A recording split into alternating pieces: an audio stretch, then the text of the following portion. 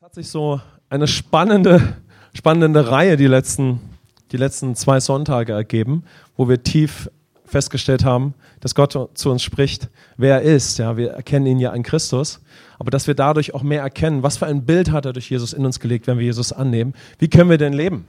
Und wir haben da schon 2 spannende Themen gehabt. Einmal, mein Gott in jeder Lebenslage, könnt ihr euch bestimmt erinnern. Dann, was glaubt Gott über mich, letzten Sonntag. Und heute habe ich das Thema mitgebracht, was Gott in dir sieht. Und wir werden wieder auf eine Person in der Bibel schauen, weil wir können uns mit ihr identifizieren. Und diese Person ist der Lazarus. Aber wir werden sehen, wenn wir auf die Geschichte von Lazarus schauen, dann gehört dazu auch seine Familie. Das ist die Martha, das ist die Maria. Das wird ganz spannend. Und ich möchte euch einladen, dass wir uns auf diese spannende Reise begeben. Und deshalb wird unsere Predigt heute ein bisschen anders sein, weil die Geschichte von Lazarus, die geht über 2 Kapitel. Und so werde ich mit euch ein Stück weit durch diesen Abschnitt gehen. Du kannst ihn selbst verfolgen. Du findest ihn ab dem Johannesevangelium Kapitel 11, Vers 1. Da geht es los. Und ich werde ein Stück weit mit uns durch diese Geschichte von Lazarus gehen. Und das wird sehr, sehr hilfreich für uns sein. Okay? Seid ihr dabei? Dann möchte ich mit euch jetzt durch diesen Text gehen. Und wie gesagt, das wird uns wieder helfen, zu erkennen, wo stehe ich eigentlich in meinem Leben? Was für ein Bild habe ich von Gott? Was ist aber auch mein Selbstbild? Wofür stehe ich? Wie wird meine Zukunft sein? Ja? Und das ist ganz spannend. Und heute werde ich uns am Ende dahin führen, wir werden nämlich beim Lazarus was Erstaunliches entdecken, egal wer wir sind oder wie wir gelebt haben. Gott sieht uns als Menschen, die letztendlich das Reich Gottes auf der Erde manifestieren. Amen. So, das ist die Geschichte von Lazarus. Die Geschichte von Lazarus ist eine Geschichte, egal wer du warst, du wirst das Reich Gottes auf der Erde manifestieren. Mit seiner Gemeinde, aber auch als Person. Das ist schon mal eine starke Ansage, okay? Wollt ihr das mit mir gemeinsam entdecken? Dann lasst uns mal auf Lazarus schauen. Und wir werden einfach mal so durch sein Leben gehen. Und vorher müssen wir vielleicht ein paar Grundlagen nochmal wiederholen, bevor wir gleich in den ersten Abschnitt schauen. Wenn wir jetzt darüber sprechen, denn wir schauen in diesem Abschnitt jetzt ja auch ganz viel auf Jesus. Und das ist sehr bedeutsam, denn wenn wir darüber sprechen, wer ist Gott, wie ist Gott, gibt uns ja die Bibel, insbesondere die Evangelien, eine glasklare Antwort. Ja? Das sagen wir oft, aber ich glaube, es ist natürlich auch heute Morgen wichtig. Wenn ich auf Jesus schaue, wenn ich sehe, wie Jesus ist, dann weiß ich immer 100%, wie Gott ist und wie er immer zu mir sein wird. Amen. Denn Jesus sagt ja, ich komme vom Himmel. Ich bin der eingeborene Sohn. Ich habe die Natur des Vaters in mir. Bis dahin, dass er sagt, in mir seht ihr den Vater. Der Vater und ich sind eins. Natürlich ist Jesus auch 100% Gott, aber er drückt es noch stärker aus. Er sagt, ich offenbare den Vater. Ich offenbare den Vater. Und im Korintherbrief, im 1. Korintherbrief heißt es, Gott war in Christus, er hat menschliche Gestalt angenommen. Also da ist der Sohn Gottes, Gott, aber auch in Menschengestalt. Und so hat sich Gott endgültig in Jesus der Menschheit offenbart, wer er ist. Amen. Deshalb sagt Jesus, in mir seht ihr den Vater, in mir seht ihr die Offenbarung Gottes. Ich bin es, aber ihr seht es auch. Nachvollziehbar. So, das heißt, wann immer du Jesus siehst, wie er in den Evangelien handelt, wie er zu Menschen handelt, können wir das in unsere Zeit übertragen, in unser Leben jetzt, nach dem Kreuz und wissen zuverlässig, so ist Gott und so ist er auch zuverlässig zu mir. Amen. So wird er immer zu mir handeln. Und weiterhin ist natürlich wichtig, wir leben in der Zeit nach dem Kreuz. Wir leben in der Zeit, nachdem Jesus den Himmel für immer geöffnet hat, Gerechtigkeit geschaffen hat. Und so haben wir diese Schriftstellen aus den Evangelien, weil wir schauen jetzt auf eine Schriftstellen-Evangelium, in unsere Zeit zu übertragen. Weil wir eine Offenbarung haben über Christus, entweder als Tür in ein geistliches Leben, also zuerst führt mich die Bibel ja zu Christus, weil ich ein Suchender bin, sodass ich ihn sehe als die Tür in das geistliche Leben. Amen. So, das muss ich wissen, wenn ich die Bibel lese und die Evangelien. Habe ich aber schon Christus angenommen und den Austausch, bin erlöst, dann lese ich die Evangelien und übertrage die Situation jetzt auf mein neues Leben als Erbe. Das heißt, ich lese diese Schriftstellen jetzt mit den geistlichen Augen des Herzens. Ich lese diese Schriftstellen als ein Sohn, als eine Tochter Gottes, die denselben Stand hat wie Jesus. Amen. Denn wir haben Christus schon angenommen und lesen einfach diesen Abschnitt natürlich auch als Erben. Schauen wir auf den ersten Predigttext in Johannes 11, Vers 1 bis 5. Und gleich am Anfang nehme ich euch einfach mit hinein Wie ist eigentlich Gott und wie sieht er dich und mich? Wie sieht er dich und mich? Ich lese es mal mit uns vor. Es war aber einer krank, Lazarus von Bethanien, aus dem Dorf der Maria und ihrer Schwester Martha. Maria aber war es, die dem Herrn mit Salböl salbte und seine Füße mit ihren Haaren abtrocknete. Deren Bruder Lazarus war krank. Da sandten die Schwestern zu ihm und ließen ihm sagen, Herr, siehe, der, den du lieb hast, ist krank. Als aber Jesus es hörte, sprach er, diese Krankheit ist nicht zum Tode, sondern um der Herrlichkeit Gottes willen, damit der Sohn Gottes durch sie verherrlicht werde. Jesus aber liebte die Martha und ihre Schwester und den Lazarus. Erstmal muss ich ein bisschen uns die Familiensituation von Martha, Maria und Lazarus schildern. Wer die Bibel ein bisschen kennt, der kennt die Familiensituation. Die Martha war von ihrem Lebensbackground eine sehr praktische, ja, die wahrscheinlich die ältere Schwester auch war, die Bibel sagt es nicht, aber sie war sehr praktisch, ja. Die Maria war mehr so diejenige, die wahrscheinlich mehr mit ihren Emotionen zu kämpfen hatte und wo das Leben mehr so eine Achterbahn war. Und Lazarus, da können wir auch ein bisschen spekulieren, wie er vielleicht war. Aber die Situation ist, dass wir hier jetzt lesen, und davor war schon eine Beziehung zwischen Jesus und dieser Familie, die sich unter anderem darin ausdrückte, dass Maria sich gerne zu den Füßen von Jesus gesetzt hat und ihm zugehört hat, während Martha einfach viel beschäftigt war und so weiter. Und Lazarus taucht noch gar nicht auf. Aber dann ist das der nächste Abschnitt, den wir lesen, und da stellen wir etwas fest, nämlich, dass Lazarus krank ist. Aber bevor ich dazu komme, möchte ich euch auf eine erste andere Beobachtung richten.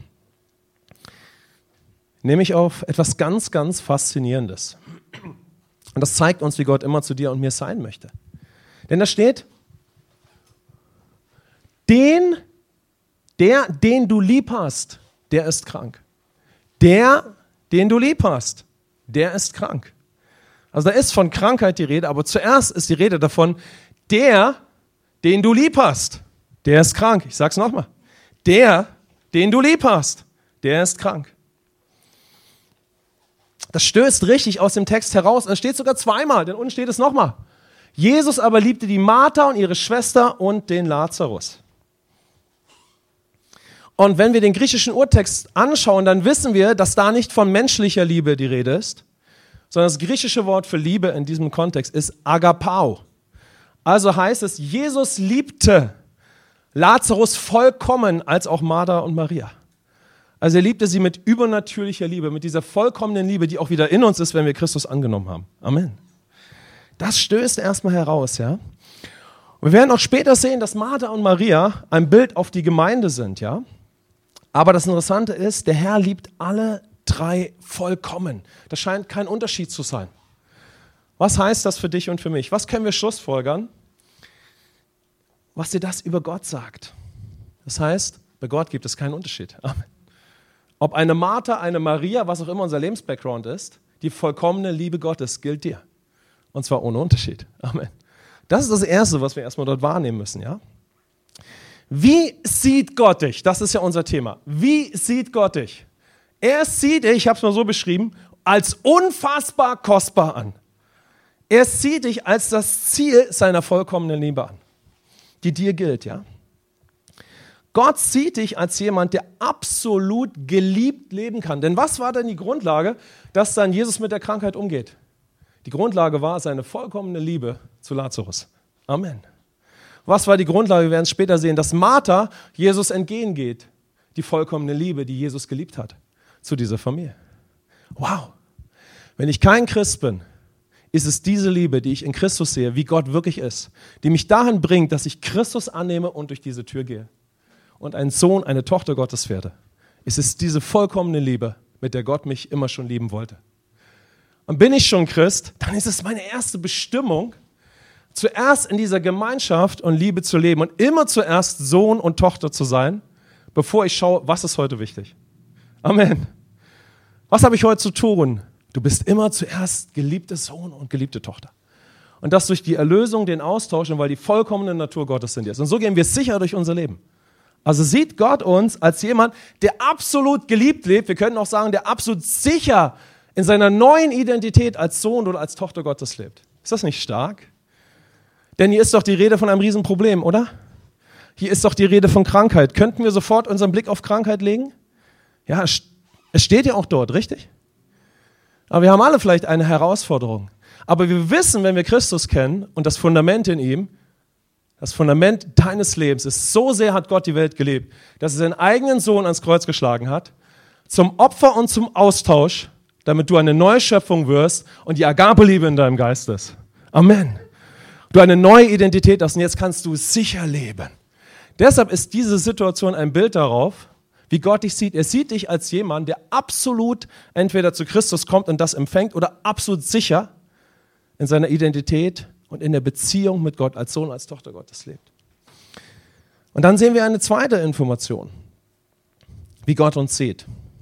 Faszinierend, ich habe mich wirklich schon ausführlich damit beschäftigt. Lazarus ist krank. Und die Bibel sagt noch nicht mal, was für eine Krankheit er hat. Und Jesus spricht auch nicht über diese Krankheit. Ja, es könnte sein, dass sie darüber sich ausgetauscht haben. Aber was die Bibel uns berichtet, wie Jesus reagiert, lasst uns mal darauf schauen. Als aber Jesus es hörte, sprach er, diese Krankheit ist nicht zum Tode, sondern um der Herrlichkeit Gottes willen, damit der Sohn Gottes durch sie verherrlicht werde. Amen. Wow. Damit der Sohn Gottes verherrlicht werde und um der Herrlichkeit wegen. Und Lazarus hat ein großes Problem, er hat eine Krankheit. Wir haben vielleicht gerade eine andere Situation, die schwierig ist. Könnt ihr diesem Gedankengang folgen? Was sagt Jesus? Er sagt, wenn du mich kennenlernst, dein neues Leben in mir, was auch immer deine Not ist, selbst wenn es das Extremste deines Lebens ist, diese Situation hat jetzt nur noch ein Ziel, dass du in dieser Situation die Herrlichkeit Gottes erlebst. Amen. Und dass sich mein Werk für dich manifestiert. So ist mein Gott. Amen. Ist das nicht herrlich? Ist das nicht wunderbar? Was auch immer wir über Nöte, Krankheiten immer denken. Aber das ist Gottes Sichtweise und das sehen wir klar in Jesus. Also wie sieht Gott dich?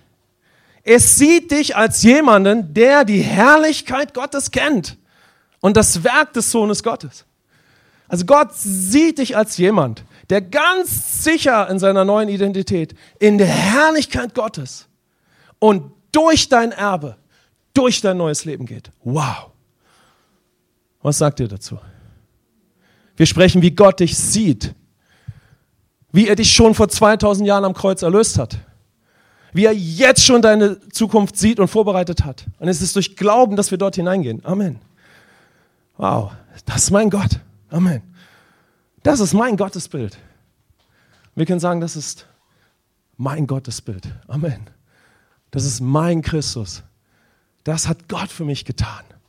So sieht er mich. Was für ein Gott. Was für ein Gott. Er sieht dich. Er sieht dich, selbst wenn wir einen schweren Fehler gemacht haben. Ob wir wussten, was wir taten, was natürlich sehr zu bedauern ist, oder ob wir es nicht wussten. Er sagt, es ist okay. Wenn du mit mir in Kontakt bist, hat all das nur noch ein Ziel, dass du darin jetzt die Herrlichkeit Gottes erlebst. Und dass sich mein Werk für dich offenbart und wer ich für dich bin. Amen. Was für eine Zukunft. Jetzt kommen wir zur nächsten Information, dem nächsten Text. Schauen wir auf Johannes 11, Vers 20 bis 29. Jetzt wird es spannend und weiter spannend. Dann haben wir so die Situation, dass Lazarus gestorben ist und Jesus macht sich auf den Weg zu Lazarus. Und da heißt es von Martha, Martha nun, als sie hörte, dass Jesus komme, ging ihm entgegen. Maria aber saß im Haus. Da sprach Martha zu Jesus, Herr, wenn du hier gewesen wärst, so wäre mein Bruder nicht gestorben. Und jetzt weiß ich, dass, was du von Gott bitten magst, Gott dir geben wird. Jesus spricht zu ihr, dein Bruder wird auferstehen. Martha spricht zu ihm, ich weiß, dass er auferstehen wird in der Auferstehung am letzten Tag. Nächster Vers. Jesus sprach zu ihr, ich bin die Auferstehung und das Leben. Wer an mich glaubt, wird leben, auch wenn er gestorben ist. Und jeder, der da lebt und an mich glaubt, wird nicht sterben in Ewigkeit. Glaubst du das? Sie spricht zu ihm, ja Herr, ich glaube, dass du der Christus bist, der Sohn Gottes, der in die Welt kommen soll. Und als sie dies gesagt hatte, ging sie hin und rief heimlich ihre Schwester Maria und sagte, der Lehrer ist da und ruft dich. Als sie es hörte, stand sie schnell auf und ging zu ihm. Erstmal in dieser Situation, und da schauen wir mal auf die Folie davor zurück, sehen wir folgende Situation. Erst haben wir in einer anderen Geschichte, die davor passiert ist, folgende Situation. Martha ist sehr beschäftigt und Jesus sagt, Martha, es wäre gut, wenn du dich mal neben die Maria sitzt. Die sitzt zu meinen Füßen und sie hört mir zu. Jetzt haben wir eine andere Situation und das hat etwas dir und mir zu sagen, ja? Sehr, sehr hilfreich. Denn wir lesen auf einmal, dass Maria im Haus geblieben ist. Seht ihr das da? Maria aber saß im Haus. Warum saß Maria im Haus? Weil sie sehr depressiv wahrscheinlich gerade war. Aber das ist die Maria, wenn wir es auf unser Leben übertragen, wo die Leute sagen, oh, das ist die Maria, die immer Gott so stark erlebt. Ja, die Martha nicht so viel, ja. Die macht sich das manchmal so kompliziert, dann immer ihre Gedankengänge. Die Maria, die liegt unter der Kraft Gottes. Die kennt den lebendigen Gott. Die betet an. Aber jetzt war Maria so geknickt. Jetzt ist sie, schau mal, Jesus kommt und Maria weiß es. Aber Maria kommt nicht aus dem Haus. Sie läuft ihm nicht entgegen. Seht ihr das, ja? Maria läuft Jesus einfach nicht entgegen. Sie ist völlig beherrscht von der Situation. Ihre Emotionen sind eine Achterbahn. Gott, wo bist du? Und nun schauen wir auf Martha, diese praktische Frau, ja, diese Schafferin. Und was sehen wir? Die Schafferin vom alten Leben rafft sich auf und geht Jesus entgegen und sagt, Jesus, wir müssen was machen. Also wenn du da gewesen wärst, wäre er nicht gestorben. Könnt ihr das sehen und nachvollziehen? Also Martha steht auf und handelt, ja. Und wir sehen, dass die Macherin gemäß des Glaubens handelt. Sie handelt immer mehr nicht mehr in ihrem alten Bild und Leben, in ihren alten Begrenzungen. Und in dieser Situation, die wir gerade hier lesen, schauen wir mal auf die nächste Folie, wird Martha zu einem Bild für dich und mich. Nämlich zu dem Bild einer Person, die gemäß ihrer neuen Natur und ihres Glaubens beginnt zu handeln und gemäß ihrer neuen Identität. Bin ich kein Christ oder frag mich, wie kann ich Beziehung zu Gott aufbauen, ist Martha ein Beispiel für jemanden, der zu Christus kommt als der Tür. Aber bist du schon von Neuem geboren, ist Martha ein Bild dafür, dass du durch deinen Glauben und durch deine neue Identität beginnst zu handeln, selbst wenn die Situation so extrem ist, dass du keinen Finger bewegen würdest und nichts tun würdest. Könnt ihr diesem Gedankengang folgen? Wow. Was zeigt uns das? Wie Gott uns sieht. Der Herr sieht dich als jemand, der gemäß seiner neuen Identität aus Glauben handelt, egal wie die Umstände sind. Das nennt die Bibel Glaubensgehorsam. Aber nicht vergessen, was ist die Grundlage dafür? Er liebt uns. Amen. Er liebt uns. Das ist doch fantastisch. Und Martha handelt ja danach. Und wie sieht uns Gott? Wenn wir gemäß unserer Identität handeln, dann werden wir Gott in Aktion sehen. Dann werden wir seine Kraft in Aktion sehen. Das ist ja das, was da mit Martha passiert. Sie handelt gemäß ihrer Offenbarung und ihres Glaubens. Und es ist für uns ein Bild, dass wenn du in der neuen Natur aus Glauben handelst, dann wirst du die Kraft Gottes sehen. Amen. Dann wird Gott auf den Plan kommen, wenn du dich nicht von den Umständen beherrschen lässt. Wenn sie dich nicht definieren, sondern was dich definiert, ist Christus und die Beziehung, die du durch ihn zu Gott als Vater hast und wer du durch Christus jetzt bist. Wow. Denn in diesem Moment, in dieser Szene wird geschildert, was in Martha abläuft. Und ein paar Stunden später steht sie am Grab, an der Gruft und Lazarus wird herausgerufen und es ist von ihr ausgegangen. Nicht von Maria. Amen. Martha geht Jesus entgegen und beginnt gemäß ihrer neuen Natur zu handeln. Wenn wir das auf unser geistliches Leben übertragen. Könnt ihr das sehen? Und Jesus sagt, wenn du glaubst, dann wirst du die Kraft Gottes in Aktion sehen. Wenn du beginnst, in mir und durch mich in deiner neuen Natur zu handeln, dann wirst du sehen, wie ich auf den Plan trete. Amen. Also wie sieht uns Gott? Er wird uns auffordern, gemäß unseres Glaubens zu handeln, gemäß unserer neuen Natur. Aber die Basis natürlich ist Freundschaft, ist Beziehung. Es ist nicht kalte Religion, dass Gott sagt, tu mal das Werk des Glaubens. Tu mal das Werk des Glaubens. Ich sage das, weil ich weiß, dass oft diese Szenen und diese Stellen sehr missverständlich ausgelegt werden, so als wenn Glaube auch noch ein Werk wäre. Aber die Grundlage deines Glaubens ist Jesus Christus. Amen. Es ist seine Liebe zu dir, es ist der Austausch und dass du eine neue Natur in dir trägst. Und Glaube ist eine Funktion unseres Geistes. Amen. Wenn wir Christus nicht angenommen haben, können wir auf Christus zugehen durch eine Entscheidung unseres Glaubens. Haben wir Christus schon angenommen, können wir durch die Beziehung mit ihm und durch die Gemeinde aus unserer neuen Identität immer mehr handeln. Und dabei, während uns der Herr auffordert, unseres Glaubens gemäß zu handeln, würde er uns in einen Encounter mit seiner Kraft führen. mit seiner manifesten Gegenwart, mit seiner transformierenden Gegenwart. In der folgt, lass uns mal auf Martha schauen, weil du in einem Schlüsselmoment deines Lebens, haben wir alle schon mal ganz extreme Momente gehabt? Wir sitzen jetzt hier in der Gemeinde, alles ist ganz entspannt, mehr oder weniger. Aber was, wenn du den extremsten Moment deines Lebens hast oder der letzten 10 Jahre? Deine Emotionen können rauf und runter gehen, deine Gedanken können rattern wie bei der Martha. Du könntest mit allem Möglichen beschäftigt sein. Wenn du in so einem Schlüsselmoment, weil du fest in die Gemeinde gehst und deine Identität aufgebaut hast, in diesem Moment gemäß deiner neuen Natur im Glauben handelst, entsteht ein Schlüsselmoment deines Lebens, ein definierender Moment, der die ganze Zukunft neu gestaltet.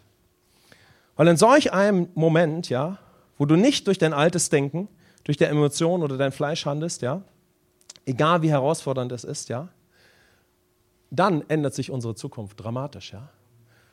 Und aber der Punkt, den ich uns zeige, ist, Gott sieht dich, dass genau von dir so etwas ausgeht.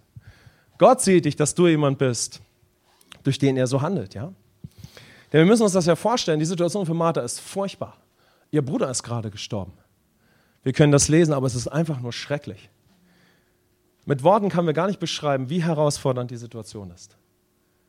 Kein Mensch kann in so einem Moment final helfen, egal wie sehr man tröstet. Ist das nicht stark? Und Martha reagiert auf Jesus. Gemäß ihrer Offenbarung damals für uns übertragen. Da ist so ein Moment deines Lebens, wo du so herausgefordert bist wie nie zuvor, im alten Denken zu handeln. Und weil du so eine Beziehung zu Jesus hast, so eine Offenbarung über dein Erbe, weil du Gottes Gegenwart schon kennst, beginnst du in deiner neuen Natur zu handeln. Wow. Und in dem Moment gehst du über eine Brücke des Glaubens und Dinge verändern sich für immer. Weil der Herr in einer ganz anderen Dimension in deinem Leben beginnt zu wirken. Und so sehen wir, Martha geht nach Hause. Seht ihr das? Martha geht nach Hause. Sie handelt. Also mit Martha beginnt diese gewaltige Geschichte der Familie. Und kurz darauf wird Lazarus aus den Toten auferweckt. Ja? Was zeigt dir das, wie Gott dich sieht? Genau so. Gott sieht dich als jemanden, der sogar in den extremsten Momenten des Lebens im Glaubensgehorsam handelt. Im Glaubensgehorsam handelt, ja? Also der im Glauben, in der neuen Identität und aus der Beziehung mit Gott handelt, genauso wie die Martha, ja? Und jetzt schauen wir mal, wie die Situation weitergeht. Oh, ich muss noch einen Punkt zeigen, der fällt mir gerade auf. Schaut mal, seht ihr die Maria? Martha kommt nach Hause. Und was macht die Maria? Jetzt steht auch die Maria auf. Jetzt steht auch die Maria auf. Oh, da müssen wir mal kurz drauf schauen. Seht ihr das? Martha kommt nach Hause und sagt, Maria, der Lehrer ist da und ruft dich. Jetzt kommt die Maria. Amen. Jetzt kommt auch die Maria aus ihrem Gefängnis der Gedanken und Emotionen heraus. Ja? Und wenn wir es auf unser Leben übertragen, sie beginnt in der neuen Natur zu handeln. Und sie geht auf Jesus zu. Aber der Ausgangspunkt war von der Martha. Das ist stark. Schauen wir auf die nächste Situation. Johannes 11, 33 bis 38. Jetzt kommen sie so langsam in das Haus und dann geht es Richtung der Gruft, ja. Da spielt sich ein Riesenereignis ab. Viele Menschen weinen, es ist eine sehr religiöse Atmosphäre, weil es ist der Orient, es ist das jüdische Volk, ja. Es ist ein riesen Tohuwabohu, ja. Als nun Jesus sie weinen sah und die Juden weinen, die mit ihr gekommen waren, ergrimmte er im Geist und wurde erschüttert und sprach, wo habt ihr ihn hingelegt? Sie sagten zu ihm, Herr, komm und sieh. Jesus weinte. Da sprachen die Juden, siehe, wie lieb hat er ihn gehabt. Jetzt hört mal da. Einige aber von ihnen sagten, konnte dieser, der die Augen des Blinden öffnete, nicht machen, dass auch dieser nicht gestorben wäre? Jesus nun wieder in seinem Inneren erzürnt, kommt zur Gruft. Wow. Seht ihr das? Da ist zweimal die Rede davon, dass Jesus ergrimmt war, dass er erzürnt war, dass er innerlich erschüttert und bewegt war. Also Jesus war richtig bewegt innerlich. Also Jesus ist da nicht so angekommen und hat so seinen theologischen Fahrplan durchgezogen. Ja? Und nach gewissen Prinzipien gehandelt. Sondern da ist der Gott, der dich liebt. Amen. Und der dich aber mit einer vollkommenen Liebe liebt und damit mit einer vollkommenen Autorität bis hin über den Tod, ja? Und alles, was der Sündenfall hervorgebracht hat. Was sagt uns das, wie Gott ist? Was tut er eigentlich, Jesus, ja? Das griechische Wort für ergrimmt ist embry Maomai. Das ist sehr schwierig auszusprechen, aber es ist das griechische Wort. Maomai. Und dieses Wort bedeutet, dass jemand gegen und für etwas ist. Gegen und für etwas. Das ist jetzt sehr bedeutsam. Es bedeutet, sich gegen etwas zu empören mit seinem ganzen Wesen und dagegen anzugehen. Und später sehen wir ja, dass Jesus Lazarus aus der Gruft ruft und Lazarus von den Toten aufersteht. Ja? Das zeigt uns, Jesus ist auf keinen Fall über die Menschen um sich herum ergrimmt. Jesus ist nicht erzürnt über die Menschen, über den Menschen, ja? Sondern er ist ergrimmt über die Krankheit. Denn ich habe mich viel, als ich diese Stelle angeschaut habe, gefragt, worüber ist Jesus so ergrimmt? Worüber ist er so erzürnt? Worüber ist er so erschüttert? Es können nicht die Menschen sein. Das entspricht nicht Gottes Wesen.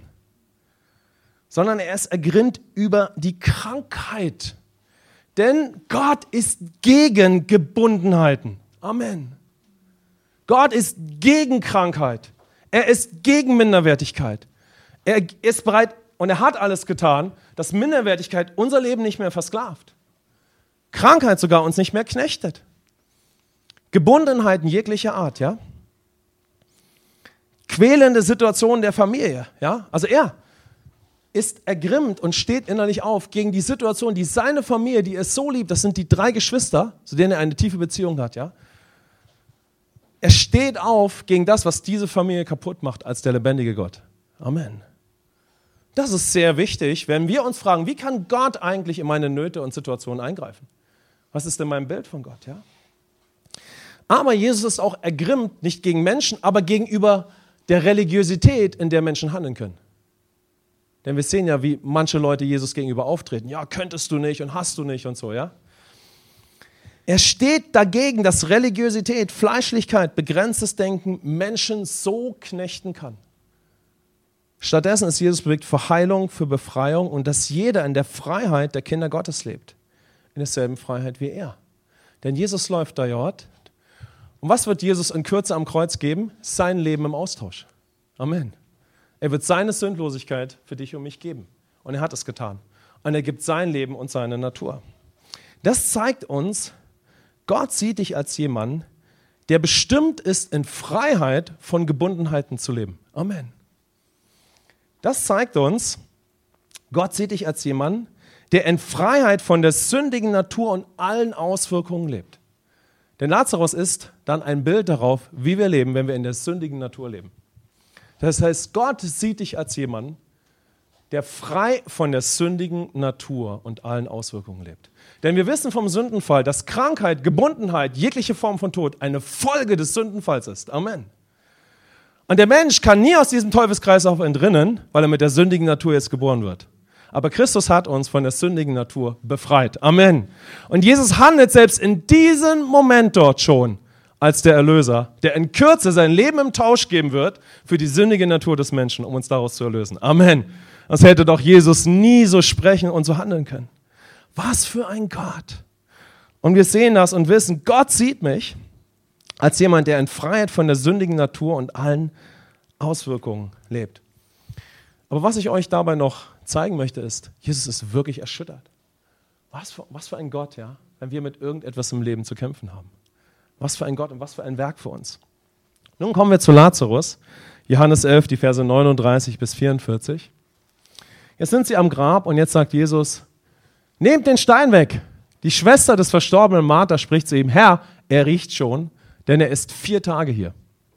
Jesus spricht zu ihr, habe ich dir nicht gesagt, wenn du glaubst, so wirst du die Herrlichkeit Gottes sehen. Sie nahmen nun den Stein weg, Jesus aber hob die Augen empor und sprach, Vater, ich danke dir, dass du mich erhört hast. Ich aber wusste, dass du mich alle Zeit erhörst. Doch um der Volksmenge willen, die umhersteht, habe ich es gesagt, damit sie glauben, dass du mich gesandt hast. Nächste Folie. Und als er dies gesagt hatte, rief er mit lauter Stimme, Lazarus, komm heraus! Und der Verstorbene kam heraus, an Füßen und Händen mit Grabtüchern umwickelt, und sein Gesicht war mit einem Schweißtuch umbunden. Jesus spricht zu ihnen, macht ihn frei und lasst ihn gehen. Amen. Ich werde jetzt nicht darauf eingehen, dass wenn wir im Namen von Jesus für Menschen beten, dass Heilung und Befreiung geschehen. Amen. Und sie geschehen 100%, ja. Das ist jetzt nicht das Thema, worauf ich weiter eingehe. sondern ich möchte das auf unser Leben beziehen. Aber schauen wir erstmal auf die Martha, wir gehen auf die Folie zurück. Martha, die dabei ist, gemäß ihres Glaubens zu handeln, durchläuft einen letzten dramatischen Moment. Und vielleicht ist das etwas, was für dich heute von Bedeutung ist, ja? Denn Martha ist ja sehr praktisch. Wer ist so ein Praktiker unter uns? Ja, wir können ja sehr praktisch sein, das ist ja auch ganz toll, ja? Und sie steht kurz davor, eine Begegnung mit der Gegenwart Gottes zu haben. Und jetzt ist sie sehr praktisch. Sie sagt, Jesus, nein, das ist einfach ihre Art, ja. Der stinkt schon. Also wer würde sowas in dem Moment sagen? Könnt ihr das nachvollziehen? Also könnt ihr das verstehen? Ich lese das, weil es steht nicht umsonst in der Bibel. Ich lese das. Welcher Mensch sagt in dem Moment noch von den 3 Geschwistern, klopft auf die Schulter und sagt, Jesus, der stinkt schon. Es ist total dramatisch, ja, weil jetzt ist es so ein bisschen lustig, ja. Jesus, der stinkt schon. Also Maria nicht. Maria sitzt da, weint. Oh, Gott, du bist zu groß. Wir müssen uns das ein bisschen vorstellen. Könnt ihr dem Gedankengang folgen? Maria weint, schreit, fällt auf ihre Knie und sagt, Jesus, tu es. Es muss riesig was los gewesen sein, ja. Martha steht daneben und sie kann ihr Gehirn einfach nicht ausschalten. Sie sagt, Jesus, willst du uns das echt antun? Der stinkt schon. Ja? Also sie kann ihr praktisches Gehirn nicht ausschalten. Aber schaut mal, darin seht ihr etwas. Darin seht ihr etwas, ja?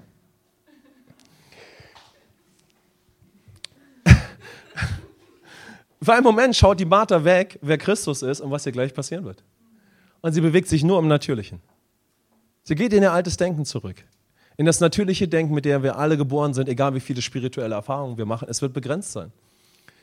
Sie bewegt sich auf dieser natürlichen Ebene und hat nochmal einen herausfordernden Moment. Aber wenn wir in Christus, in der Herrlichkeit Gottes leben möchten, dann müssen wir uns verabschieden von dem begrenzten Leben der sündigen Natur, aber auch dem begrenzten Leben unseres Denkens dadurch. Amen.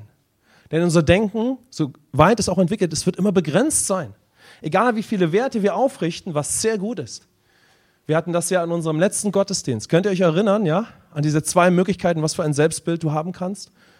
Aber selbst wenn jemand sehr hohe Werte hat, obwohl er kein Christ ist, ja, und das ist absolut möglich und der Fall, wird selbst dieses edle Wertebild begrenzt sein. Denn es bewegt sich im Natürlichen. Und mit dem hat Martha zu kämpfen, die vielleicht in der Familie die höchsten Werte hatte. Also Martha hat darauf geachtet, dass die Moral und die Werte der Familie eingehalten werden. Amen. Vielleicht war sie es, die auf das Tischgebet geachtet hat und das ist sehr gut. Aber sie hat auch erlebt, dass auch sie begrenzt ist in ihrem Denken. Und jetzt kommt Jesus in ihr Leben und jetzt ist echt eine ganz andere Dimension da. Können wir das nachvollziehen, ja? Jesus, der stinkt. Tu es nicht, ja? Und was sagt Jesus? Er sagt, Martha, habe ich dir nicht gesagt, wenn du glaubst, so wirst du die Herrlichkeit Gottes sehen. Amen. Wenn du glaubst, wirst du die Herrlichkeit Gottes sehen. Was überträgst du auf dich, auf dein Leben?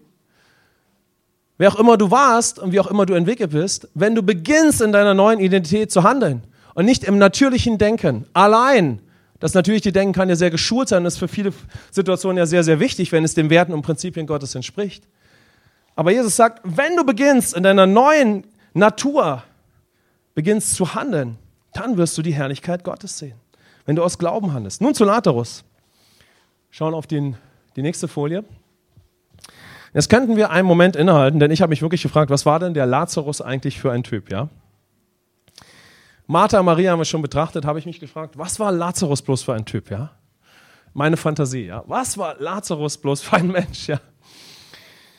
Die Bibel sagt ja nichts darüber, aber mir sind folgende Gedanken gekommen. Vielleicht war ja der Lazarus so der ganz selbstzentrierte und verwöhnte, ja?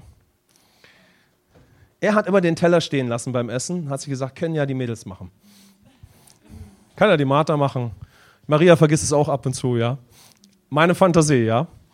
Ich könnte mir vorstellen, dass Lazarus sehr selbstzentriert gedacht und gehandelt hat. Warum? Weil in der Bibel, wenn du in der Bibel etwas findest, wo jemand gebunden ist, ja, und insbesondere der Lazarus, ist Lazarus ein Bild darauf, wie wir leben können durch die begrenzte sündige Natur, aber wie wir auch in Gebundenheiten und konkreten Krankheiten und selbstzentrierten Denken handeln können.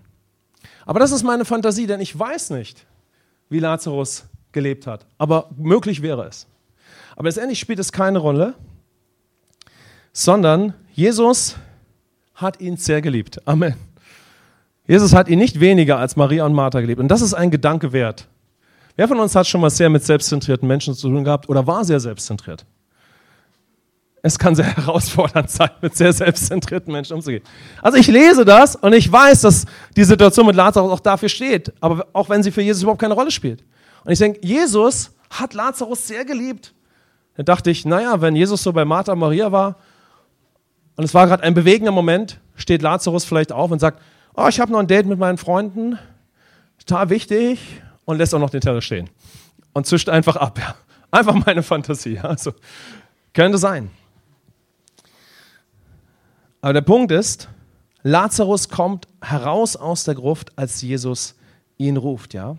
Dabei ist natürlich Lazarus real tot und damit, wie gesagt, ein Bild auf ein Leben in der sündigen Natur und allen Folgen des Sündenfalls. Ja. Und was zeigt uns das, wie Gott uns sieht? Als jemand, der bestimmt ist, in der Freiheit der Söhne und Töchter Gottes zu leben. Also Lazarus, und wie er aus der Gruft herausgeht, wer auch immer er war, aber er steht als Person letztendlich für einen Menschen, der in der sündigen Natur gelebt hat, wie auch immer. Warum auch immer. Es hatte nur eine Absicht, dass er jetzt in der neuen Natur in Christus lebt. Amen. Also wie sieht Gott uns, wie auch immer wir uns im Leben verhalten haben? Er sieht uns als Menschen, die in der Freiheit der Söhne und Töchter Gottes leben, durch das, was Jesus für uns getan hat. Das ist stark. Amen. Und Lazarus ist natürlich ein Bild darauf, wie wir Christus begegnen, aber wie wir auch von Neuem geboren werden und wie wir in der neuen Natur dann leben. Ja? Also Gott sieht dich als jemand, der in der Freiheit der Söhne und Töchter Gottes lebt. Ein Leben in der neuen Natur. Wow. Lazarus ist ein Bild für das Leben in der sündigen Natur, mit allen Auswirkungen. Und er kommt aus der Gruft und wird zu einem Bild für ein Leben in der neuen Natur. Amen. Schauen wir, wie es mit den 3 Geschwistern weitergeht und schauen auf die vorletzte Bibelstelle in Johannes 12, Vers 1 bis 3. Die werden wir jetzt nur kurz beleuchten. Schaut mal hier.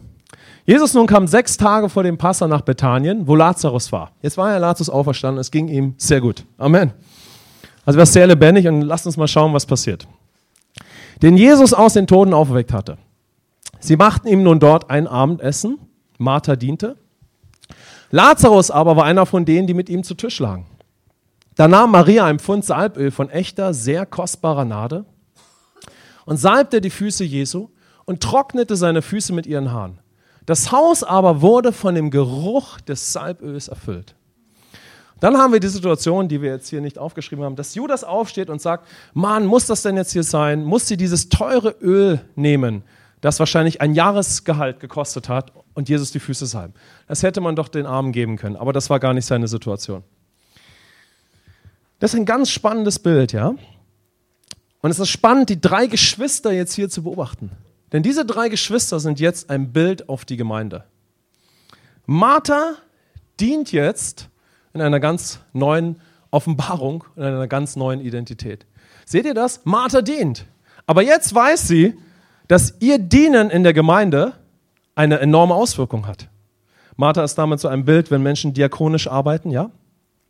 Martha kennt jetzt die Auswirkungen, wenn sie kühn im Glauben in ihrer neuen Natur und nicht im Natürlichen handelt. Sie arbeitet doch, richtig? Also Martha steht in der Küche und arbeitet. Ist doch was Natürliches, oder?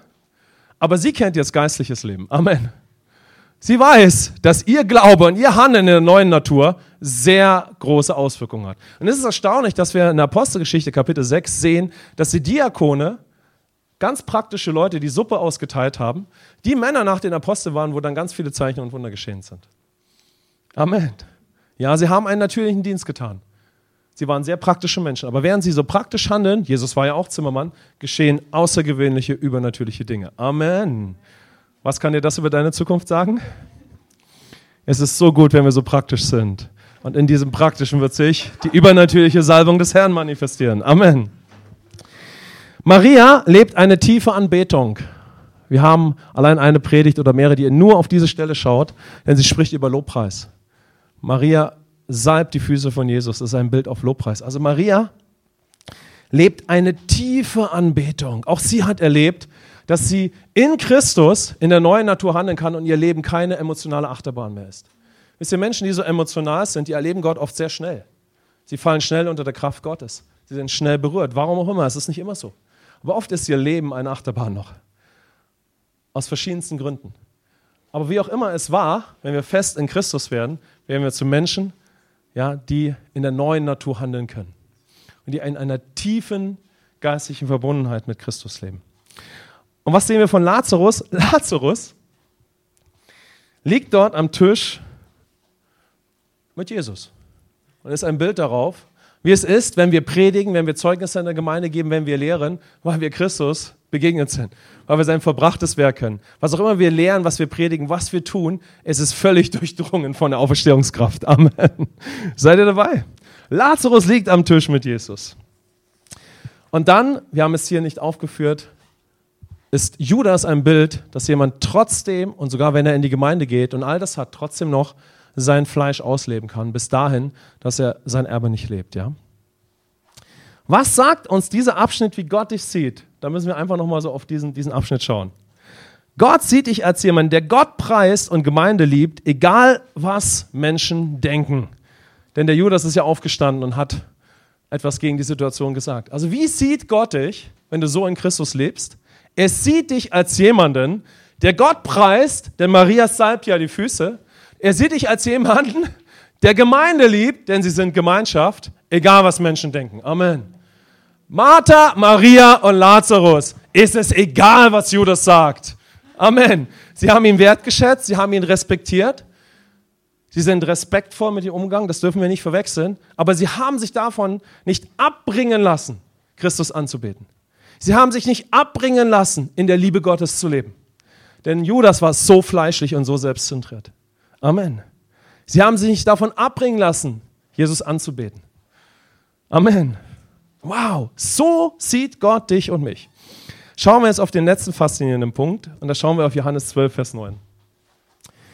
Jetzt sehen wir Folgendes. Alle Welt hat mitbekommen, dass Lazarus von den Toten auferweckt wurde. Und dann lesen wir was Erstaunliches. Die große Volksmenge aus den Juden erfuhr nun, dass er dort sei. Und sie kamen nicht um Jesu willen allein, sondern damit sie auch den Lazarus sehen, den er aus den Toten auferweckt hatte. Und jetzt lass uns auf den letzten Vers schauen. Jetzt zieht Jesus in Jerusalem ein und da heißt es bezeugte nun die Volksmenge, die bei ihm war, dass er Lazarus aus dem Grab gerufen und ihn aus den Toten auferweckt habe. Darum ging ihm auch die Volksmenge entgegen, weil sie hörten, dass er dieses Zeichen getan hatte. Da sprachen die Pharisäer zueinander, ihr seht, dass ihr gar nichts ausrichtet. Siehe, die Welt ist ihm nachgegangen. Die Pharisäer sind völlig verzweifelt, ja. Wir können hier etwas Krasses sehen an dieser Stelle. Menschen kommen nicht mehr nur wegen Jesus, sie kommen auch wegen Lazarus. Das ist sehr faszinierend, ja. Aber wir wissen auch, dass zu dieser Geschichte und zu diesem Abschnitt Martha und Maria dazugehören. Wow. Und das sagt uns etwas, wie Gott wirklich uns sieht. Wie er dich sieht, wo immer wir stehen, aber wie er auch uns sieht als Gemeinde. Gott sieht dich als jemand, der das Reich Gottes auf der Erde manifestiert wie Jesus. Amen. Das ist die Geschichte von Lazarus. Ja? Gott sieht dich am Ende als jemand, der das Reich Gottes auf der Erde manifestiert wie Jesus. Könnt ihr das sehen in diesem letzten Abschnitt? Denn Lazarus ist dabei. Und wir übertragen es auf unser neues Leben und wir wissen ja, dass es ja nach den Evangelien weitergeht. Gott sieht dich als jemand, der mit der Gemeinde und in der neuen Natur aus Glauben und durch die Beziehung mit dem Herrn die Stadt mit derselben Liebe und Kraft berührt. Ich möchte uns abschließend nochmal diese 7 Punkte zeigen, die ich uns mitgegeben habe. Was Gott in dir sieht. Gott sieht dich als jemand, der vollkommen geliebt lebt, der die Herrlichkeit Gottes kennt, der im Glaubensgehorsam leben kann, der bestimmt ist, in Freiheit von der sündigen Natur zu leben, der in der Freiheit der Söhne und Töchter Gottes lebt, der Gott preist und Gemeinde liebt, egal was Menschen denken, der das Reich Gottes auf der Erde manifestiert, wie Jesus. Amen. Und das Starke, was ich hier sehe, wir haben vorhin angefangen mit Lazarus und vielleicht nehmt ihr euch die Woche nochmal Zeit, auf die Geschichte mit Lazarus zu schauen. Die Geschichte von Lazarus beginnt mit jemandem, der krank ist. aber zuerst geliebt. Amen. Und am Ende sehen wir jemanden, durch den das Reich Gottes auf der Erde sich manifestiert. Natürlich durch Christus, aber an seiner Seite. Amen. Wow, das ist stark. Das ist die Geschichte von Lazarus. Das ist unbeschreiblich, erstaunlich. Es ist eine Geschichte, wie Gott uns sieht und wie unsere Zukunft ist. Ja? Denn da ist ja die Rede von dir und mir. Amen. Also wie sieht Gott dich am Ende? Wie auch immer unsere Lebenssituation ist, wo immer wir im Privaten gerade stehen in unserem Leben. Am Ende sieht er dich, und zwar bald, als jemand, der in seinem Privatleben und in der Gemeinde das Reich Gottes auf der Erde manifestiert. In großer Kraft und in großer Herrlichkeit. So sieht uns Gott in Jesus Christus, und zwar ohne jeden Zweifel. Amen. Denn wir sehen es durch die ganze Geschichte von Lazarus. Das heißt, Lazarus ist ein Bild darauf, was der Gläubige und was die Gemeinde ist, wenn sie wirklich in Christus ihr Erbe lebt. Amen. Das Reich Gottes wird auf der Erde manifestiert. Lasst uns abschließend beten.